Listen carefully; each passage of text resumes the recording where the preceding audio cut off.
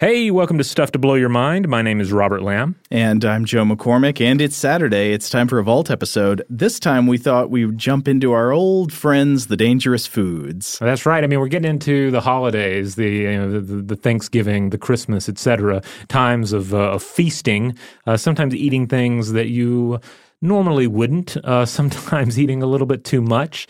It's traditionally a time when we've explored foods that, at least in some cases, can be a danger to your health. I think these episodes, we were sort of doing a mix of things. We were highlighting some actual dangers associated with certain types of food in certain scenarios, but also sort of mocking food danger panic, right? Right, yeah. So as I'm sure we touch on in the actual episode, this episode is not meant to make you panic about what you eat, but maybe just to think a little more about some of the peculiar qualities of our food.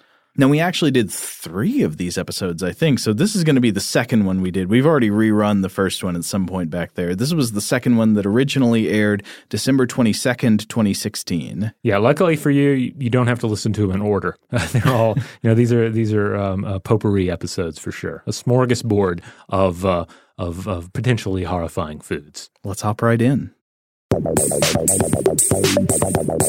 Welcome to Stuff to Blow Your Mind from HowStuffWorks.com.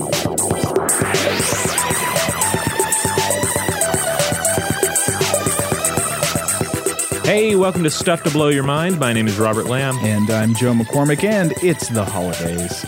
We know what we do during the holidays, at least here in the United States of A. You put a lot of stuff in your body that maybe shouldn't be there. That's right. You eat. You have these various feasts that are all about getting through the winter ahead, getting through the cold, dark winter, and surviving to the spring. It's a rite as old as human history, and we're still doing it. Yeah, even with nasty, weird contraptions like candy canes. Yes, I have a question. Question: does anybody really like candy canes?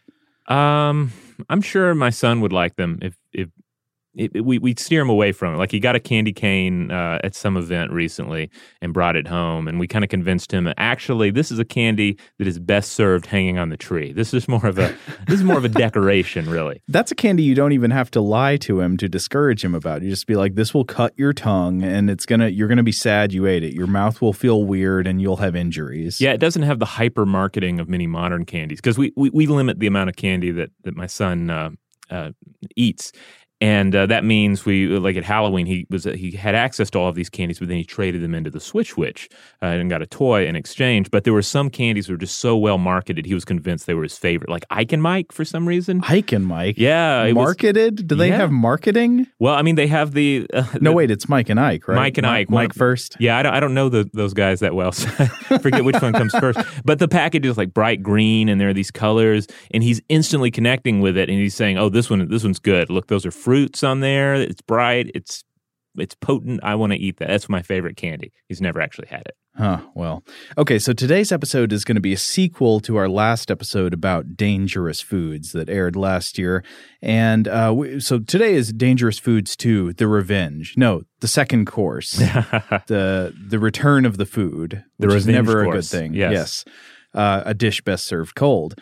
And there is going to be a lot of wonderful, dangerous, poisonous weirdness out there to talk about. Mm-hmm. But we do want to say at the beginning that at least I feel deeply, Robert, I hope you feel the same way, that being alarmist is very much against the Stuff to Blow Your Mind ethos. Right. So we are not going to tell you there is a silent killer lurking in your pantry.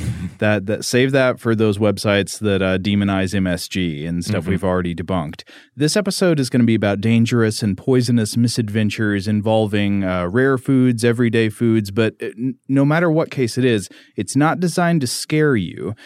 But it should be a reminder that we live in a world of very complex and sometimes fragile biochemical interactions. And for those of us living in industrialized countries, I think sometimes our consumer mindset leads us to believe that our food should meet the industry quality control standards you'd get in the dead products you buy at Walmart. Right. Or IKEA, maybe. So if every version of the same product number table at IKEA really is the same, no matter which IKEA you go to anywhere in the world, shouldn't every baked potato be the same everywhere you go in the world?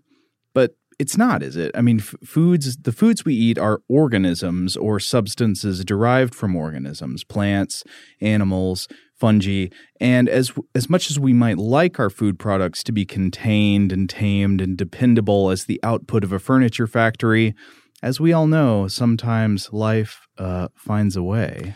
Yeah, I mean, these are organisms. Now, in some cases, especially with various fruits and whatnot, it is the organism's game for you to eat it. It wants you to eat it. But in many other cases, the organism does not want to be eaten and has certain biological systems in place to prevent it, to discourage it, to make it difficult for you to carry this act of gluttony out. Mm-hmm. And also, any type of food that is produced, if it's, a grown part of a thing's body or it comes out of the soil or a creature makes it, it is the end of a production line, production line that is not standardized. Exactly. No, it depends on the region. It depends on the environment, the climate, the conditions, what materials are available for the organism to work with. So, yeah, biochemistry is a deep web of complex interactions, and the stuff we're getting is not fresh. It's the process. It's the end of a very long process, and it's just very common around the world in various ways for something weird to happen somewhere along that process. Right. All right, so what's first up? What's the first course here, Joe? Okay, well, I want to tell you a story. Okay. So in his work known as the Anabasis, the ancient Greek historian Xenophon tells a story from his time as a general in the Greek war against the Persians. And one of his accounts tells of a story that took place in 401 BCE. While Xenophon and his troops are returning home from battle with a group, Xenophon's got about 10,000 Greek fighters with him, and they're traveling through Colchis, which is a region along the coast of the Black Sea in what is now the country of Georgia. And Xenophon's troops come across a place that is swarming with thousands of bees. There are just bees everywhere. And you might think, oh, that sounds horrible, but for a bunch of Greek soldiers, this is actually good news because they knew they're in for a treat. Fresh honey from the hive. That's right. They weren't packing any candy canes or Ike and Mike. Mike and Ike. Ike and Mike. Well, maybe it was reversed back then. I don't know how the ancient Greeks rolled. The Greek alphabet. Yeah. Did I come before M? I'm not sure. At any rate, they probably weren't getting their sweet tooth satisfied quite like they would wish it to be. I comes before M in our alphabet.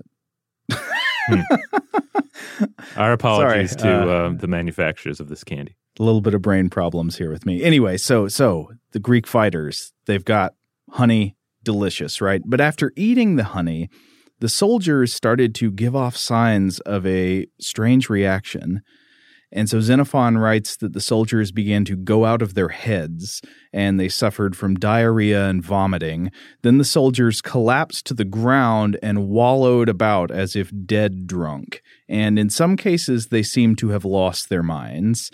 In others, the men were like men on their deathbeds. Xenophon writes, quote, "So they lay there in great numbers as though the army had suffered a defeat, and great despondency prevailed. On the next day, however, no one had died, and at approximately the same hour as they had eaten the honey, they began to come to their senses, and on the third or fourth day they got up, as if from a drugging."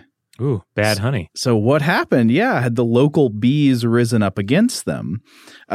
No, Xenophon's fighters had stumbled into a trove of the substance well known to inhabitants of the Black Sea coast, mad honey. Oh. This is what the ancients called it. Pliny called it, I forget the term now. I think it's melimomenon, the honey that is a mad maker. Oh, I like that.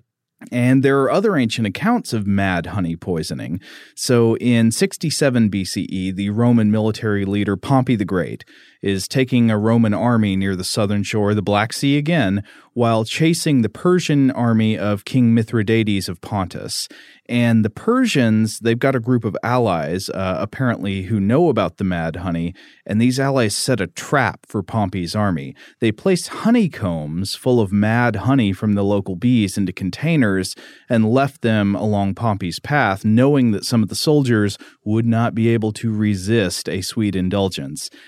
And they were right. The Romans were basically Winnie the Pooh. They were Pooh Bear. Oh, I've got to get the honey. So many Roman troops ate the honey. They became incredibly sick and disoriented, went out of their heads, while the Romans were wallowing around, in a bit of a sugary stupor. Mm-hmm. The Persian army came back, killed them. Led to a battle with very asymmetrical outcome. I've read that more than 1,000 Roman soldiers were killed and very few Persians died. A very asymmetrical outcome. That's a wonderful kind of military euphemism. Exactly. There. Yeah. Yeah, a little bit of a callback there. I think the term would be a massacre. Yeah. Actually, that's the non-euphemistic. A honey-glazed massacre. Yes. A sticky massacre. But there's an excellent article on Mad Honey, actually, I came across by none other than Adrienne Mayer. If you remember from our episode on geomythology. Oh, okay. Adrienne Mayer is the main scholar we talked about in that episode, and she's known for the theory that various mythological beasts were inspired by ancient peoples coming across dinosaur fossils. So, for example, people in Central Asia may have found Triceratops remains in the Gobi Desert, and this led to the creation of griffin myths. And so we talked about her in that episode, but she has this article in a 1995 edition of Archaeology magazine called Mad Honey. It's a great read. You can look it up online. But she talks about also how in AD 946, a ruler of the Kievan Rus called Olga of Kiev, who in general, I looked her up. She seems like she's pretty BA. She's like bad. She's cool. She used fermented honey from the Black Sea region to poison a group of about 5,000 of her enemies and then had them massacred. Oh, wow. So there's a long history of military missteps or outright poisonings and massacres with mad honey. Yeah, and with all these ancient accounts, I mean, you have to wonder to what extent we're getting the true story. Right. But these are the accounts as presented by these ancient historians and authors.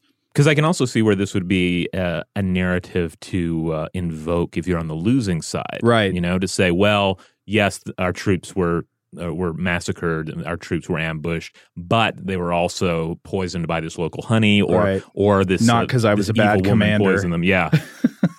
Right. But we do know now that this is totally plausible because mad honey is absolutely a real thing. And mad honey, the problem is not the bees themselves, but the flowers they pollinate. So in the Black Sea coastal region, bees often consume huge quantities of nectar from the flowers of the rhododendron plant. And rhododendrons produce a potentially deadly neurotoxin called granotoxin.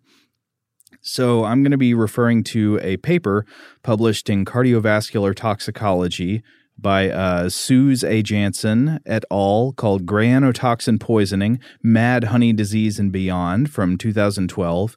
And what they report is that granotoxin is also known as andromedotoxin, acetylandromedol, and rhodotoxin, and it can be derived from the body parts of plants in the family Ericaceae, which includes rhododendron, Pieris, agarista, and Kalmia. And in reality, granotoxin is a family of related toxins. So there are a bunch of different granotoxins. We should probably speak about it in the plural. There are more than 25 isoforms that have been derived from rhododendron.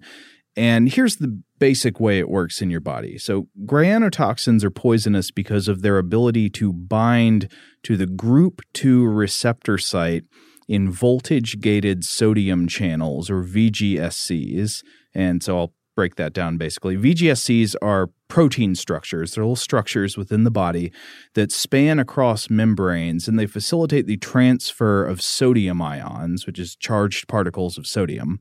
And so the transfer of these charged particles is important for communication between the body's different tissues, allowing the passage of action potential in cells like neurons. If you introduce a toxin that binds to receptor sites in these sodium channels, you can essentially prevent effective communication between body tissues and disrupt the nervous system. Specifically, the researchers think that granotoxins work by preventing the inactivation of the sodium channel. To use a metaphor, it would be like leaving the light switch stuck in the on position. Okay. You can imagine how this would have negative systemic effects on the nerve cells and the body at large.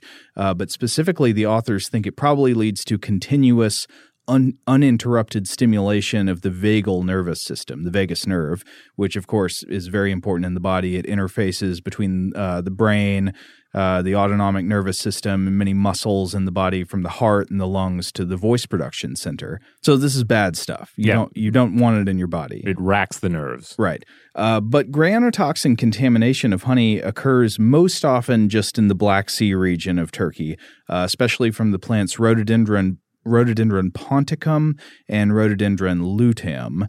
But rhododendron isn't the only plant to produce nectar-containing gray anotoxin, which can filter down into the honey that the bees produce, of course. Honey containing gray anotoxin has also been found in North America, for example, in North Carolina, where in the 1950s, a sample was found to contain about 100 parts per million of gray anotoxin. And what did that come from? Well, the authors speculate it was probably derived from bees that ate the nectar of the mountain laurel, or Kalmia latifolia.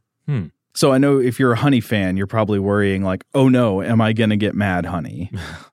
Probably not, depending on where you are and how you get your honey. According to a Texas A&M University article citing anthropologist Vaughn Bryant, you can find honey in the United States, but not so often. So Bryant says, quote, "Normally there are not enough rhododendrons in one area for the bees to make concentrated mad honey. However, sometimes there is a late cold snap in the eastern U.S. that kills a lot of flowers, but doesn't seem to stun the rhododendrons. Thus, they're the only thing blooming, and the bees will focus all their attention on those flowers and produce concentrated mad honey during that period. These flowers are mostly in the Appalachian Mountains of the eastern U.S." Okay. That also goes with something I've read about this type of poisoning being more common in the early spring, when I guess also some of these gray anotoxin producing flowers they're more cold resistant, might bloom earlier where other flowers aren't available. Interesting. So it would be these rare instances where the poisonous flowers, the toxic flowers, are the only source for the bees. Yeah, because the bees don't love them the most. Right. The bees would rather have another flower, but if all the other flowers are out of the game for some reason, they will go to the gray anotoxin plants and make their honey from that sweet, sweet nectar that some people have a taste for. Now, I'm guessing, too, that this is going to be more of a situation with certainly your wild honeys in these affected areas, and maybe with some like extreme indie honey, I guess. Right. You're probably not going to get this from a mass-produced honey. Right. Because that involves, number one, there's just quality control, so they tend to know what types of flowers the nectar is coming from. But then there is also massive mixing involved. So when you get mass-produced honey, they're blending together huge batches of honey from different hives. And even if there were some containing toxin, it would probably be mixed and thus diluted way down to a level that's not a threat. Okay. So outside of the Black Sea region, you would have to really have a string of bad luck, I think, to run across this stuff, right? Probably. You could come across, if somebody's like a wild honey collector, or like you said, extreme indie honey, and they don't necessarily know what they're doing, or they have some bad luck with what flowers their bees have access to, and they don't realize it in time before they give it to somebody to eat. You could encounter mad honey in other parts of the world, but it's definitely going to be most common in the Black Sea region, especially in Turkey. So if you eat some mad honey today, what's going to happen to you? Well, clinical characteristics, I'm going to list a few. This is back to Jansen et al. So there's hypotension, meaning low blood pressure, problems with cardiac rhythm, nausea and vomiting, sweating, dizziness, and, quote, impaired consciousness. Oh. It's kind of a euphemism, right? There's also less often, but still noted, fainting, blurred vision, diplopia or double vision, salivation, convulsions, atrial fibrillation, cardiac arrest, and myocardial infarction, meaning a heart attack. All that really from a hit of bad honey? Yes, if you get enough of a concentrated dose you eat enough of it, you can have symptoms like these.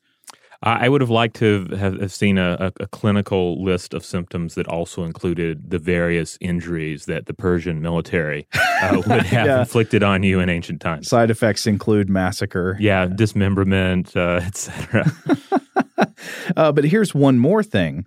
not all known cases of mad honey poisoning are accidental. Sometimes people take gray anotoxin-contaminated honey intentionally as an aphrodisiac or as an alternative medicine. And I think the jury's still out as to whether at low doses gray anotoxin may actually have some kind of positive effects. I think it's not clear yet whether that actually is effective.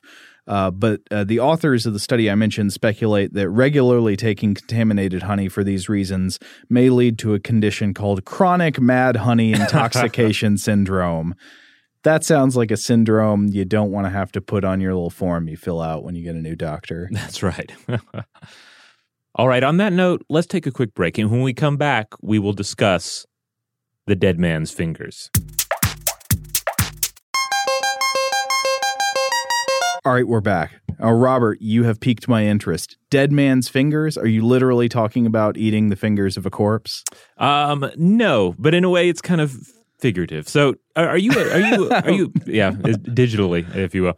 But here's the thing: are you a crab fan? Do you enjoy eating crab? I don't eat it that often, but I do like it. Do you? What is the most crab-like form of your crab consumption? So, do you enjoy soft shell crab on the sandwich with the legs and the claws sticking out on the sides? It's another thing I don't eat that often, but when I've had it, I've liked it. Okay, it's my absolute favorite. I think it is the best way to eat an animal, where there's less deniability about what you're doing. You're biting into this crab. The whole shape is there. The shape is there. You might as well eat a cockroach. Yeah, and it's the meat, but also all these other substances that are all fried up, all the other bits of its anatomy. Right. I feel like it's a very honest mode of consumption, even though it is cooked. So it's not like just eating the raw living crab. No, I can get with that. Okay. Well, this is we're not just talking about crabs here, though. Of course, we're talking about the dead man's fingers, which if you've ever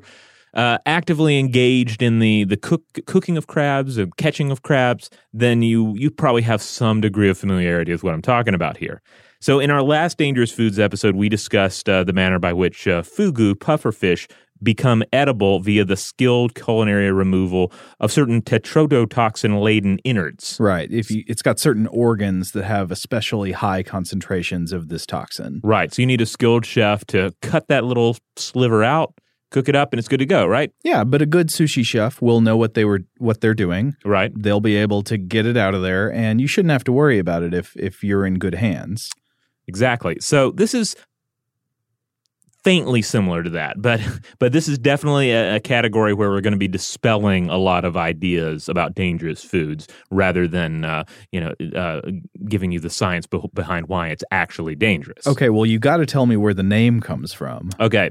As far as I can tell, the name itself is just kind of lost to history. We don't know like where, what region this came from, but you do find dead man's fingers in edible crabs, and of course, it's wonderful fear marketing, right? You decided that you have this rotting hand of the drowned dead that's inside your food, and if you eat it, according to the urban legends, it depends on the legend what happens. Maybe you're going to become violently ill.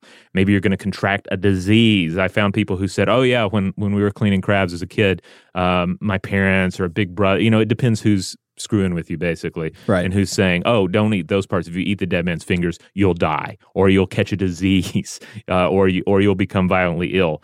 The versions are various. But I find the stories particularly interesting given our relationship with crabs, creatures that we have to keep alive and then cook alive in order to eat them. So it's perfectly strange that we summon this tiny, rotting humanoid hand inside the body of our victim. Yeah, that is a nice metaphor. Is like the hand that places them into the pot of boiling water comes back from inside the shell. Yeah, so it's kind of beautiful in its own way.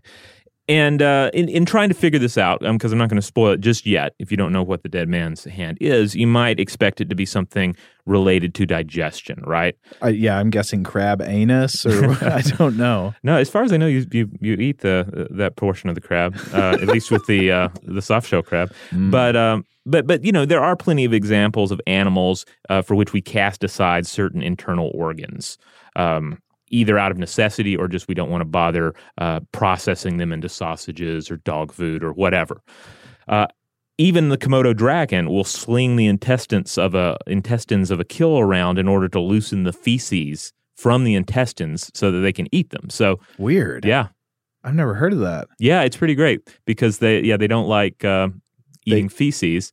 But they do want the large intestine. Yeah, they're tasty. They'll eat everything but that. And the baby Komodo dragons, there's no child rearing in Komodo dragon culture.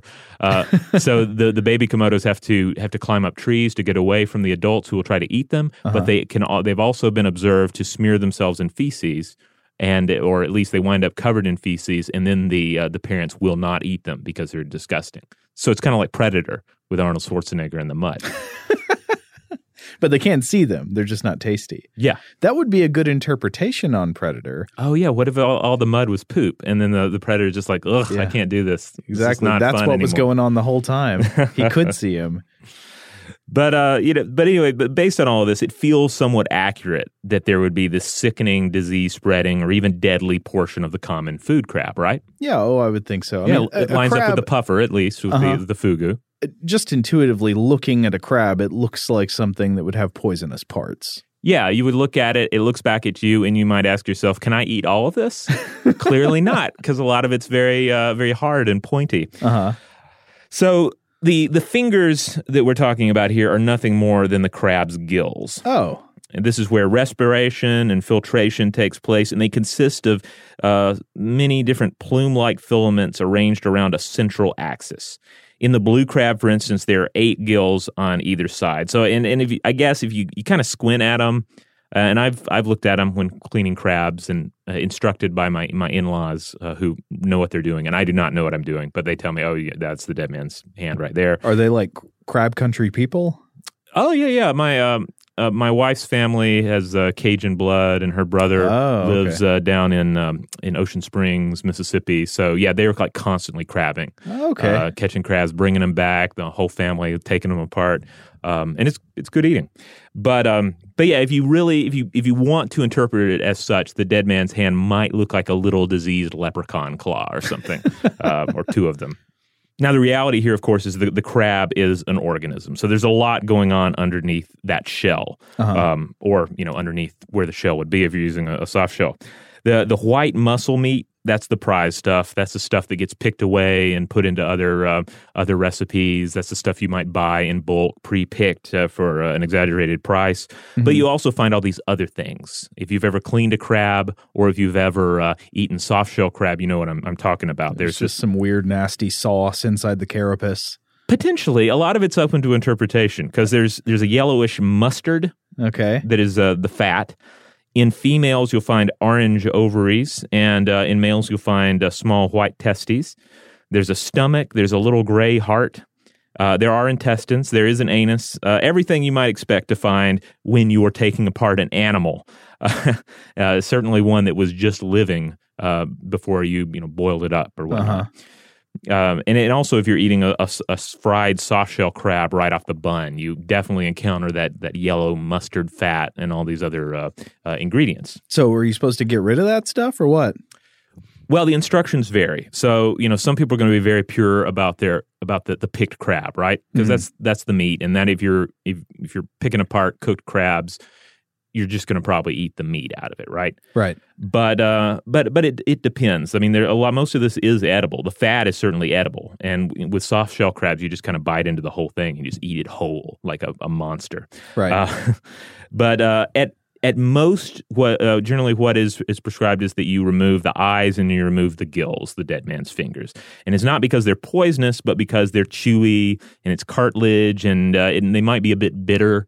But it's not a do-or-die situation. It's merely these are the parts of the crab that are not delicious and or are not fun to eat. Okay. But they're not poisonous. They don't carry diseases. And interestingly enough, it also is going to depend on the culture. I ran across a wonderful Serious Eats article by writer Chi-Chi Wang, and she does this series titled "The Nasty Bits," where she talks about the nasty bits of various food sources, and in particular, she talks about crabs in one of these. She cuts open a live crab and tries out crab miso or kani miso, which is this Japanese tradition that typically involves cooking a partially vivisected crab directly over a low-burning flame. Wow. Yeah, it's like cooking it in its little shell after you just cut it open. That's brutal. It's all of it's brutal. That's true. But here's a quote from it because she sums it up really nicely. I poured a bit of sake into the shell. The grayish-green contents bubbled vigorously over the small flame. I cooked the parts until they were just heated through, soft and rich, with a taste not unlike liver. The kani miso was a delight to eat right out of the shell, though I saved a portion of it to have on toast and yet another to have with rice. And it did look very, very cool. We eat all sorts of weird parts of animals. Some are more acquired tastes than others, so it makes sense, especially within Japanese cuisine, right, that is so dependent upon the riches of the ocean, that there would be a finer use of the crab innards here.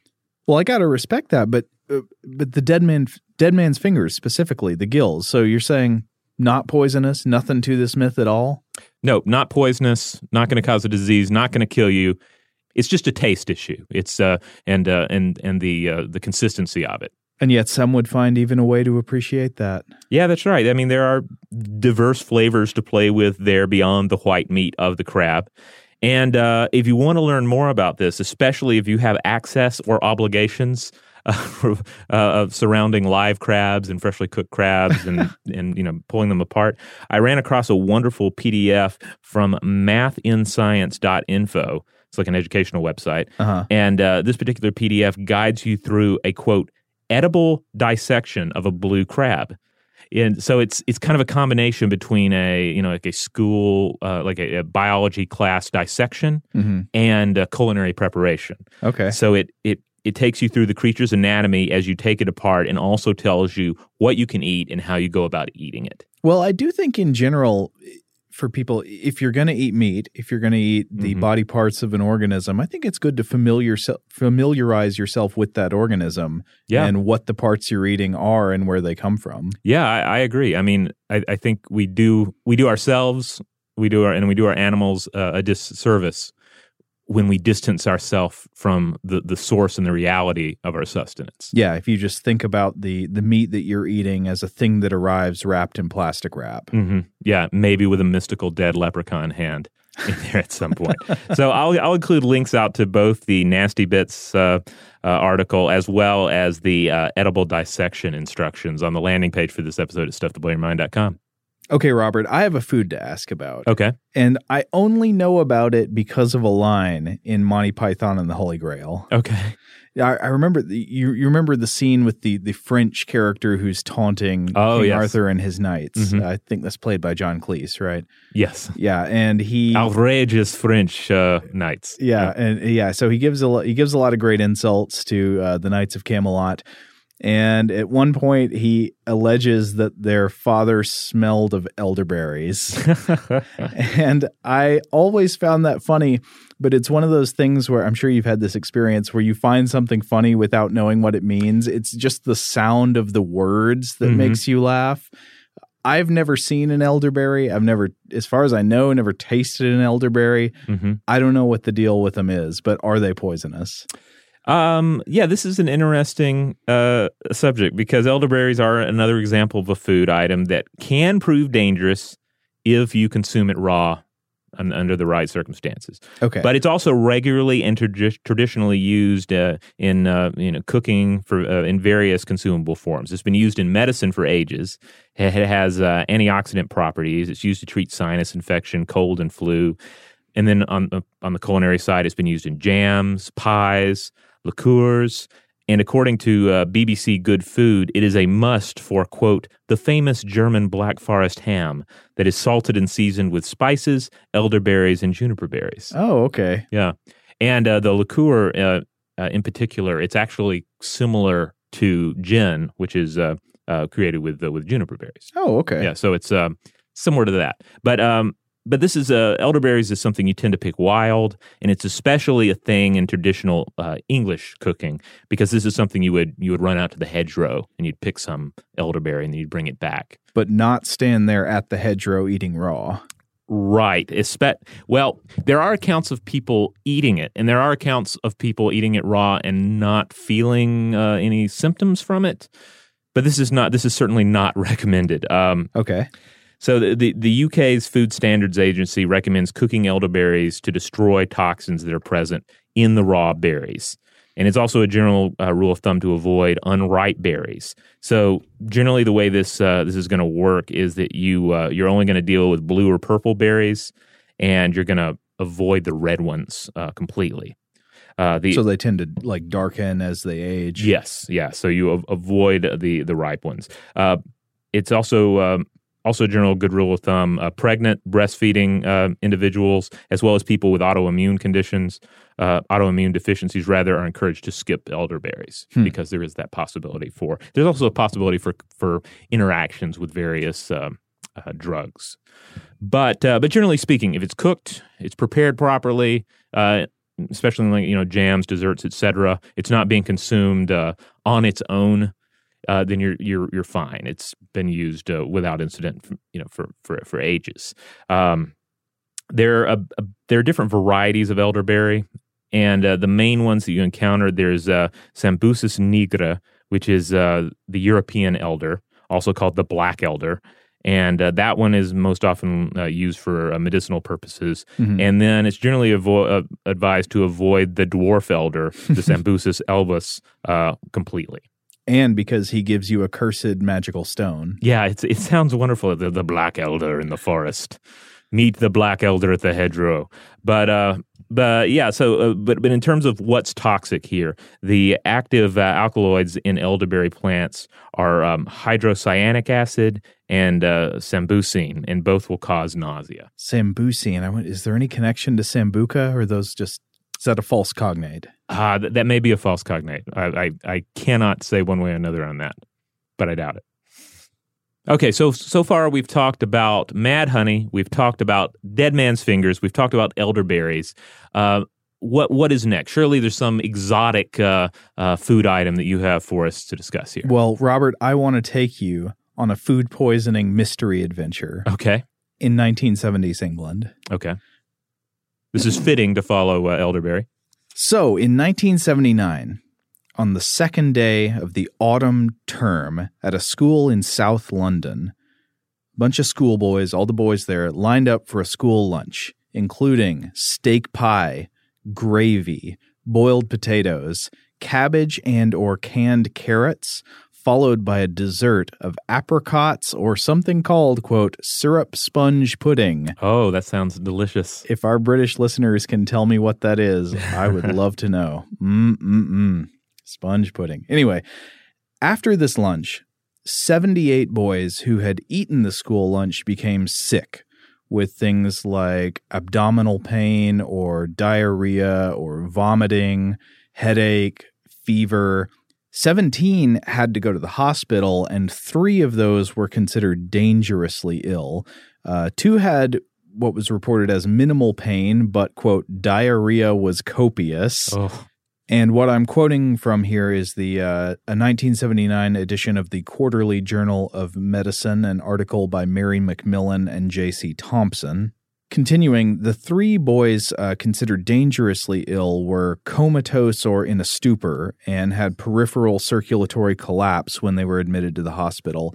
The others admitted to the hospital had symptoms such as convulsive twitching or spasms, confusion, hallucination, and general delirium. Now, fortunately, nobody died.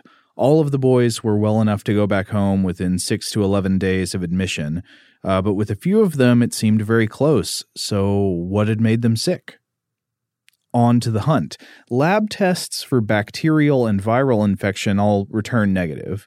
So it was not a microbial infection of any kind. Okay.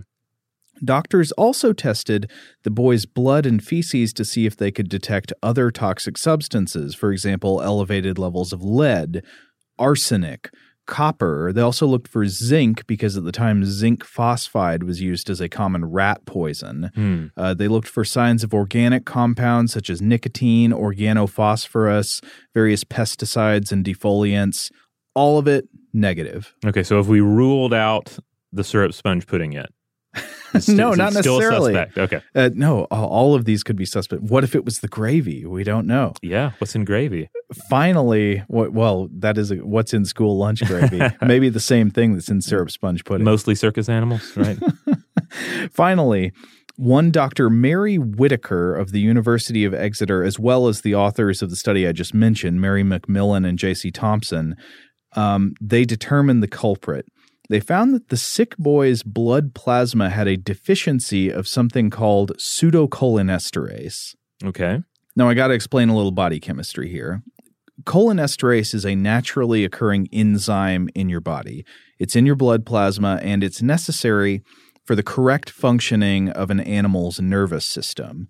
So your body, like other animal bodies, has a nervous system as its command center, and your muscles, skin, inner organs don't do much without the nervous system telling them to do it. And you shouldn't just think about this in the, conscious, deliberate sense of using your brain to move your skeletal muscles to jump over a pothole or throw a bowl of soup at somebody or whatever it is you do with your body.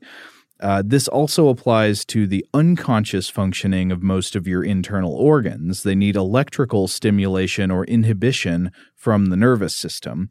And these electrical signals are transported through the body through structures called synapses. Synapses, of course, we've talked about them on the show before, but they're the gateways between neurons or nerve cells. And they allow electrical and chemical signals to pass through, and so these signals are often carried by a chemical called acetylcholine. Meanwhile, you can stop these signals with a specific cholinesterase enzyme called acetylcholinesterase, which breaks down the acetylcholine that allows the passage of the signals. So you need both. You need both chemicals in your body to allow and regulate proper functioning of the nervous system. If you don't have enough cholinesterase to break down the acetylcholine, your nervous system is going to start to experience the equivalent of a street congested with lots of cars, and the cars won't stop.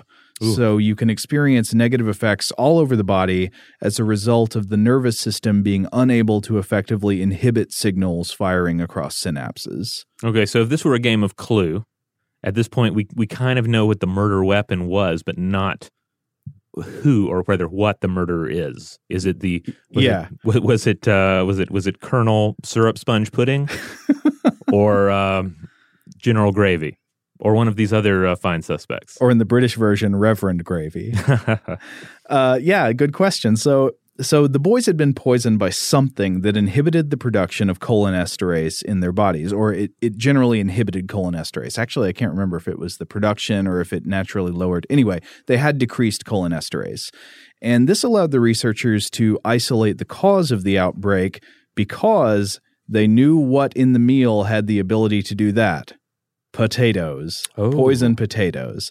And before you think, wait, who on earth would try to poison a group of English schoolboys with a weapon as pure and honest as the potato?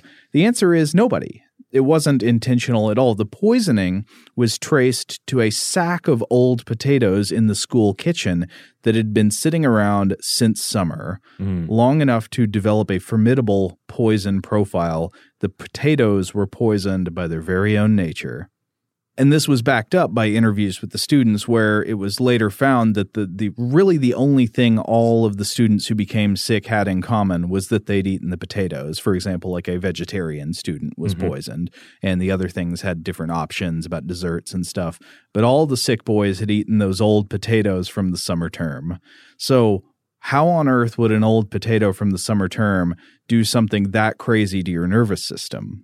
Well, the everyday potato is the tuber of a plant called Solanum tuberosum, which is a member of the plant family Solanaceae, or the nightshade family, which, of course, you might recall is sort of known for its poisons. Eggplants, tomatoes, and some other fruits are also members of this family. Potato plants naturally contain a range of defensive poisons called glycoalkaloids, and two primary alkaloids in potatoes are called solanine and chacosine. And in most cases of potato poisoning, the solanine is the one that gets most often singled out by name as the primary cause of illness, but there are multiple glycoalkaloids at work. And these toxins can be found in many parts of the plant. So if you ever decide to grow a potato plant for yourself in your home garden, do not eat the fruit of this plant. Do not eat its flowers, and don't get it in your head to make yourself a nice cup of potato leaf tea, because all throughout the plant you will find the presence of these glycoalkaloid poisons that can do to you what happened to these South London schoolboys. Oh, okay. Now, most recorded cases of solanine poisoning do not end in death, but in some cases, especially where there are like aggregating factors such as malnutrition or starvation at play, solanine poisonings can be deadly. And I want to give a few examples from a book about food intolerance called Was It Something You Ate? By John Emsley and Peter Fell, published by Oxford University Press in 2002. They cite an example where during the Korean War, food shortages in North Korea forced people in many communities to survive on things like rotten potatoes. And in one area, 382 people became sick from solanine poisoning, of which 55 were hospitalized and 22 died. Symptoms included weak pulse, blue lips and ears, pale skin, enlargement of the heart and liver, swelling of the face, abdomen, and extremities. And death usually occurred within 5 to 10 days in the cases where people died. In the last stages before death, people experienced excitability and attacks of shaking all over the body, and they eventually died from respiratory failure, it's reported. And there were a couple of other cases. In 1918 in Glasgow, Scotland, 61 people got sick with vomiting, diarrhea, and headache after eating potatoes. Of them, one boy died of strangulation of the bowel. Oh. And also in 1925, a family of 7 was poisoned by green potatoes, and 2 of them died. Well, Joe, at this point, I imagine a lot of our listeners are thinking, well, heck, we live in a French fry nation here. Exactly. We live in a fully loaded baked potato nation. This is bad news. I mean, we eat so much potato. Yeah. Our children eat so many potato products. How do we steer clear of this potato poisoning? Are we begging for death? Yeah. How to avoid the Reaper solanine and its chemical brethren in hoods. No. So most potatoes are fine. This is a thing you really shouldn't worry about, and there are clear signals to look out for, and I'll tell you what they are. But there's no reason to freak out about potatoes in general. Potatoes do contain some amount of solanine naturally, and actually Dr. Harriet Hall over at Science Based Medicine has a really good blog post about this, about general solanine content in potatoes. She writes, quote, "It's estimated that it would take 2 to 5 milligrams per kilogram of body weight to produce toxic symptoms," and she's referring to solanine there, they're the glycoalkaloids. A large potato weighs about 300 grams and has a solanine content of less than 0.2 milligrams per gram. That works out to about 0.03 milligrams per kilogram for an adult, 1/100th of the toxic dose. I figure a murderous wife would have to feed something like 67 large potatoes to her husband in a single meal to poison him. Unless he's a phenomenally big eater, arsenic would be a better bet. Huh. So regular potatoes with normal solanine content, this is not something you need to worry about, All right, unless you're eating hundreds of potatoes. And then you probably need to worry about all those French Something fries. else, Yeah. Okay. Yeah, you'll probably have, I don't know, a reaction to the salt first or something. But properly farmed potatoes produced by experienced growers tend to be bred for really low glycoalkaloid and specifically solanine content in the tuber, much lower than you'd find in a wild potato. And according to that Emsley and Fell book I mentioned earlier, the average potato has maybe 3 to 6 milligrams of solanine per 100 grams of mass, so that might be a different figure than Hall had, but either way, this is not a threat. Most of this also is going to be on the outside near the peel, so if you peel the potato, you're probably getting rid of most of it. And the concentration of solanine in the potato tends to increase if the potato is bruised or exposed to light, which tends to cause greening. You've seen green potatoes before. Those are the ones you don't eat. Solanine is generally found in higher proportions in potatoes that have turned green or especially have begun to sprout. I think that, where I've seen the green potatoes the most have been the sort of science classroom potato experiments. Yes. Where you have it have toothpicks stuck in it and you're growing it out or something. Yeah, and it's been exposed to light for a long period or of time. Or classic Mr. Potato Head, I imagine. Though I don't know that I've ever actually encountered one of those. Oh, I've never thought about him being poisoned, but he probably is. Don't he sits out on the counter all day. Well, so you're thinking, how can I know to avoid this kind of poisoning? How do I keep the glycoalkaloids out of my body? Well, simple steps. Store your potatoes in a cool, dry place. Don't eat old potatoes. Don't eat a potato that is green or sprouting. Mm-hmm. And if you're in doubt, peel your potatoes because there is likely much more poison in the peel than in the starchy center. All right, I feel better at this point. I was a little nervous, and now I feel better. Okay. Another fun fact about the green potatoes, though, the green you see in a green potato that may be quite poisonous is not solanine or any other glycoalkaloid itself, but regular old chlorophyll, stuff that makes plants green. The solanine and the chlorophyll, they're just correlated. So if you see chlorophyll, it probably means there are metabolic processes going on in the potato this means it's probably been exposed to sun or something, which tends to increase the solanine content. Okay. One last historical side note. In the mid-1960s, researchers in the United States bred a new strain of potato that was known as the Lenape potato, and it was released in November 15th, 1967 by the Crops Research Division of the U.S. Department of Agriculture and the Agricultural Experiment Station of Pennsylvania, and it was a cross between some existing potato varieties selected to create a tuber perfect for making potato chips. Huh. So it had a high specific gravity, meaning a high solids content, lots of dry matter, and a resistance to common parasites in potato diseases such as late blight, potato scab, mild mosaic, and tuber necrosis from leaf roll and stem end browning. Don't potatoes have the best disease names? They do. I mean, I guess that they're just ready for it. They're always already a little bit grotesque, right? Yeah, and it was also considered to make potato chips with good color, could make good potato chips even after it had been in cold storage. Okay. So superior potato breed. This is the age of you want a pristine, just shining like ivory white potato chip. Yes. Before we reach this age of like cool multicolored potato chips. Exactly. Yeah, people wanted it. It should look like it was made out of plastic. But unfortunately, there was a problem. The Lenape varietal was found to have a defect. It was poisonous, reportedly able to cause headaches, nausea, vomiting, fever, bad symptoms. And what was the culprit? Well, the potato naturally contained elevated levels of glycoalkaloids, so the Lenape potato was withdrawn from consumer production in shame. I don't think it actually ever made it to the stores, to the consumers themselves, or if it did, it was pretty soon after withdrawn. But reading up on this, I wanted to know it was my first occasion to check out a 1960s edition of the American Potato Journal. Oh yeah, this is your first experience. You'd not picked up this journal previously. It's a fascinating journal.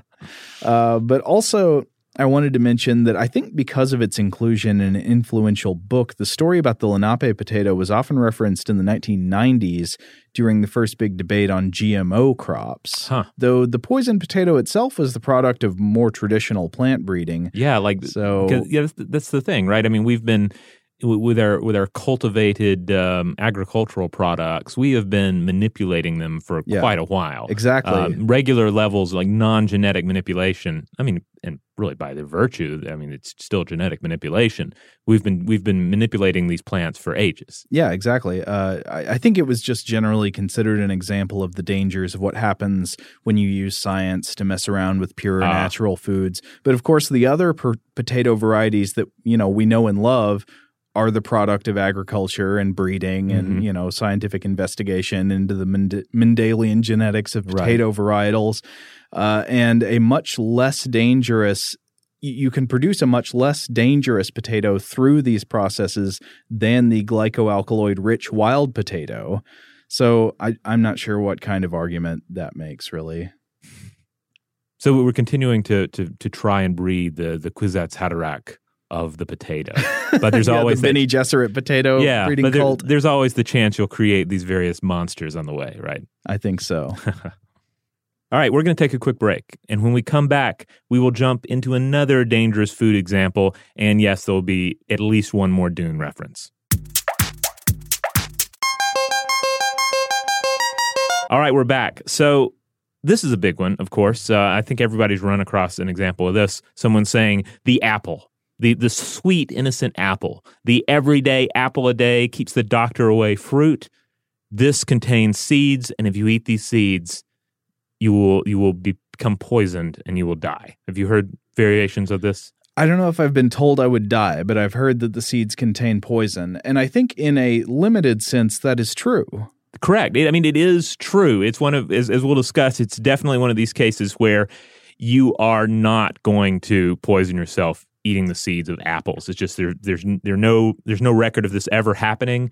And when you start looking at the math and the quantity of toxins in the seeds, it's just impossible. Yeah, I think as with almost everything else we've talked about in this episode, the old adage in chemistry holds true, or is it chemistry? Toxicology. The dose makes the poison. Right. Anything, including water, including sugar, including whatever, anything in the correct dosage is poisonous. So the question is, how much of it are you getting? Exactly. And how little does it take to hurt you?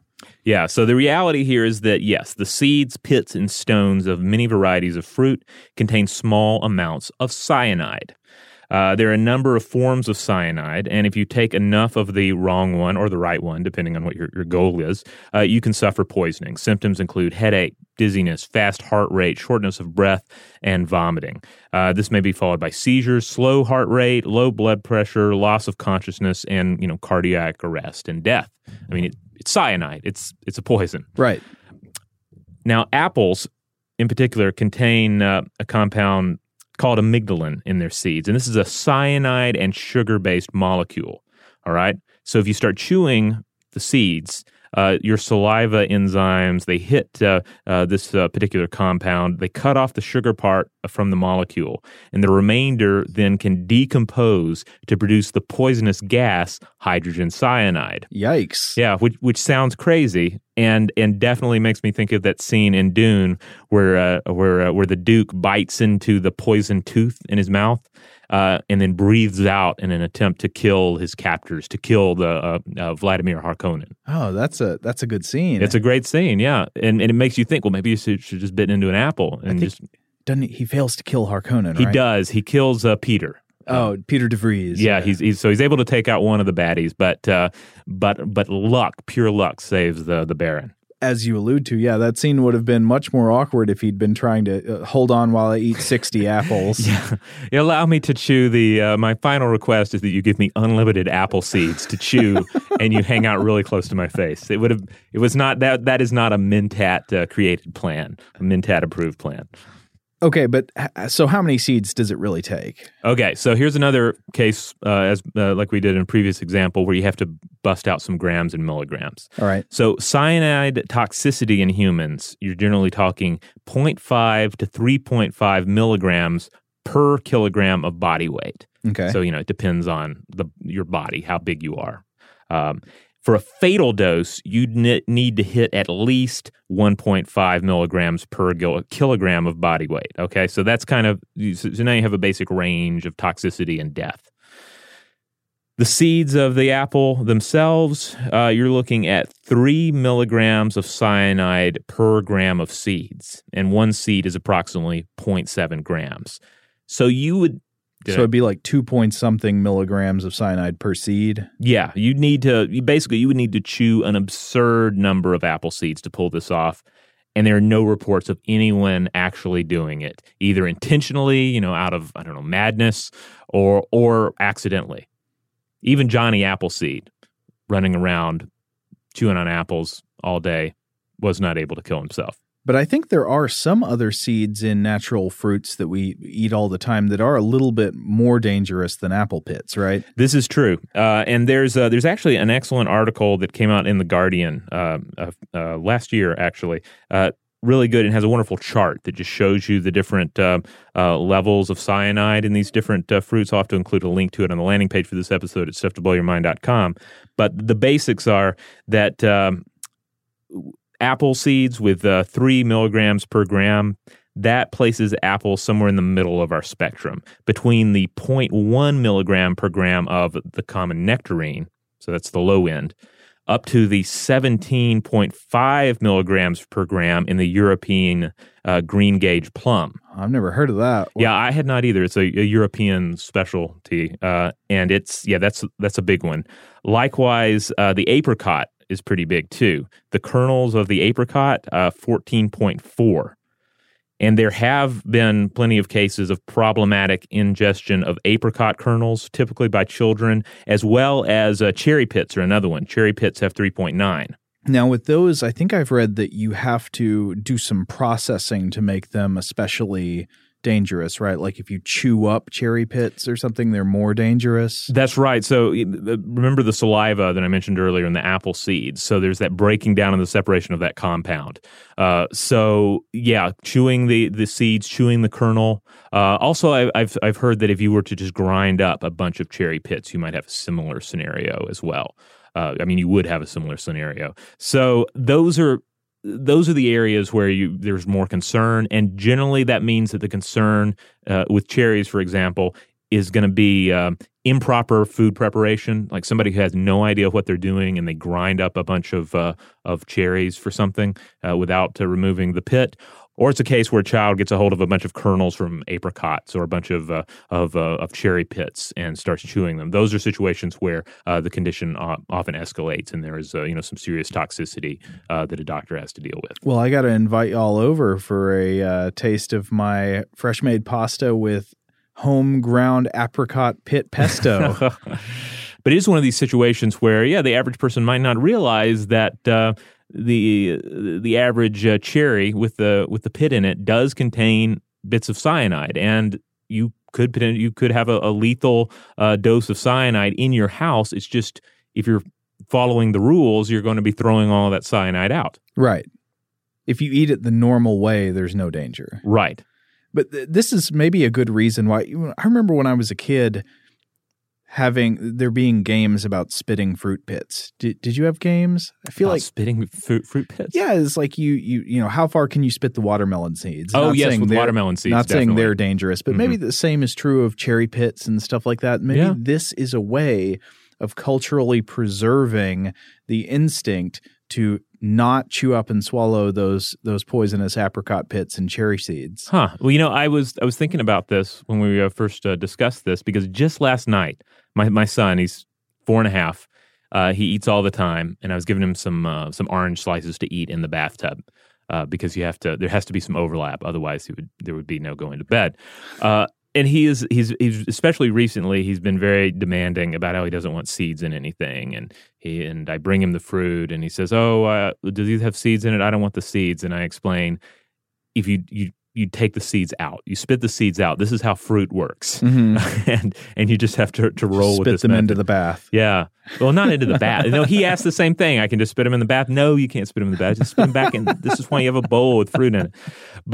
But I wonder, to what extent this is a natural instinct for young children, especially to be appalled by the seed, because in fact the seed of some fruits could prove dangerous to them. Yeah, in the same way that I've heard there's some theories about picky eating in children that basically amounts to the same thing, that picky eating in children is a natural inborn defense mechanism against potentially dangerous foods that are going to be more dangerous for them given their small body size. That's funny because I see the exact same evolutionary process working itself out in some babies and in my dog, where it seems like just anything that will fit in the mouth will go in there. But then come back out, right? Sometimes with the dog? Oh, yeah, sometimes. I mean, I don't know. My dog wants to eat things that I often think, like, that doesn't make biological sense to have a drive to try to eat that rock. Well, am I correct in this, that with dogs, like, that's part of their tasting process? Like to judge the food, it goes in the mouth first. Oh, yeah, I guess that kind of makes sense. Yeah. I could be wrong on that. I'm not a dog expert. But But at any rate, that also, but the whole incident here with seeds also comes up, I understand, with some pets. I didn't really explore that thread, but I was seeing a number of different posts and articles out there about, do I need to be concerned about my dog eating these pits? Well, there's certainly lots of foods that are probably not dangerous to you, but might be dangerous to a pet for a couple of reasons, for different body chemistry, but also just because of different body size. A serving that contains nothing all that, nothing in concentration dangerous to you might be a big dose for a small animal. Right. Yeah, especially a small dog, small cat, etc. All right, on a final note here, so many of the things we've been talking about like the dosage level, the quantities. Keep in mind the spice rack, okay? We actually have an older episode of Stuff to Blow Your Mind that is all about nutmeg. Nutmeg, and I encourage you to check that episode out because nutmeg is fascinating. It has this weird, wonderful history full of like Eastern medicine, European fashion, medieval manipulation of the humors, also like bloody colonial monopolies. I've definitely read about its use as a recreational drug. Yeah, Malcolm X wrote about its use in prisons. You would take a matchbox full of nutmeg, and you would have an altered state. There are various other accounts from history. Samuel Pepys wrote about an individual who took nutmeg and ran naked through the streets of London. Samuel Pepys? Yeah. Oh, wow. Yeah. So there's a rich history with nutmeg. But yeah, nutmeg is an example of something where if you use just a few sprinkles here and there on top of your eggnog or whatever, and it's perfectly fine. I put a little on my smoothie every morning. But if you take larger quantities, there can be toxic effects.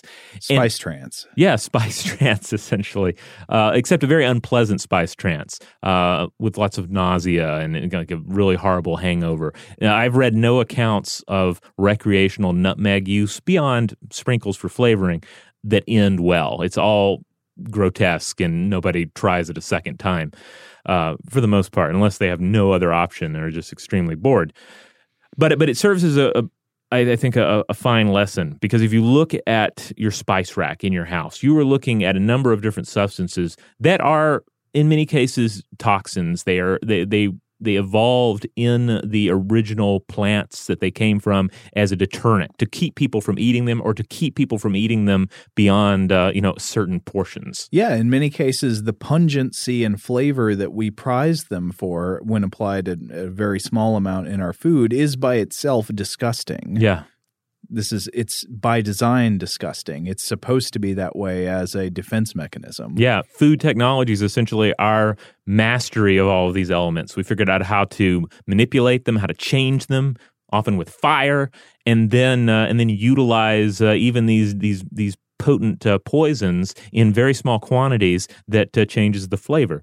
So, yeah, anything on your spice rack, if you took it in sufficient quantities, you in many cases could have an altered experience, probably not a good altered experience, but an altered one, and or experience toxic effects.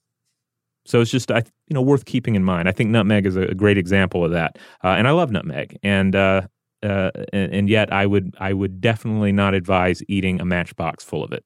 Okay, so main takeaways from this episode: don't eat the green potatoes. Right. The dose makes the poison. Mm-hmm. Don't grind up cherry or apricot pits and make a pesto out of them. Mm-hmm.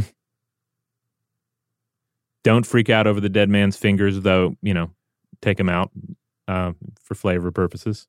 Don't eat 4 cups of nutmeg. Yeah. I mean, basically, the take home is don't take your food for granted.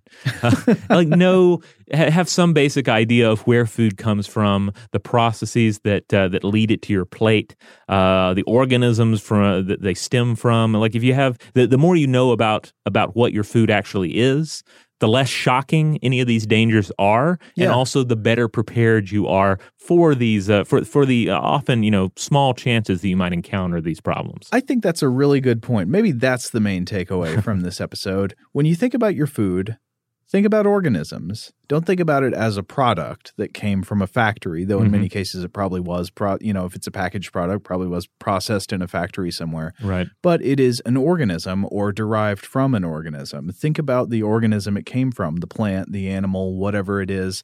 Think about its place in nature, all the things that fed it and grew its bones, as it in turn feeds you and grows your bones and hopefully doesn't poison you. And I think that's a perfect message for the holidays. So on that note, if you would like to certainly check out any of the links we mentioned here, that older episode on nutmeg, last year's episode on dangerous foods, etc. You can check all of that out at stufftoblowyourmind.com. You'll also find blog posts, you will find videos, you will find links out to various social media accounts as well. And if you want to get in touch with us directly, as always, you can email us at blowthemind@howstuffworks.com.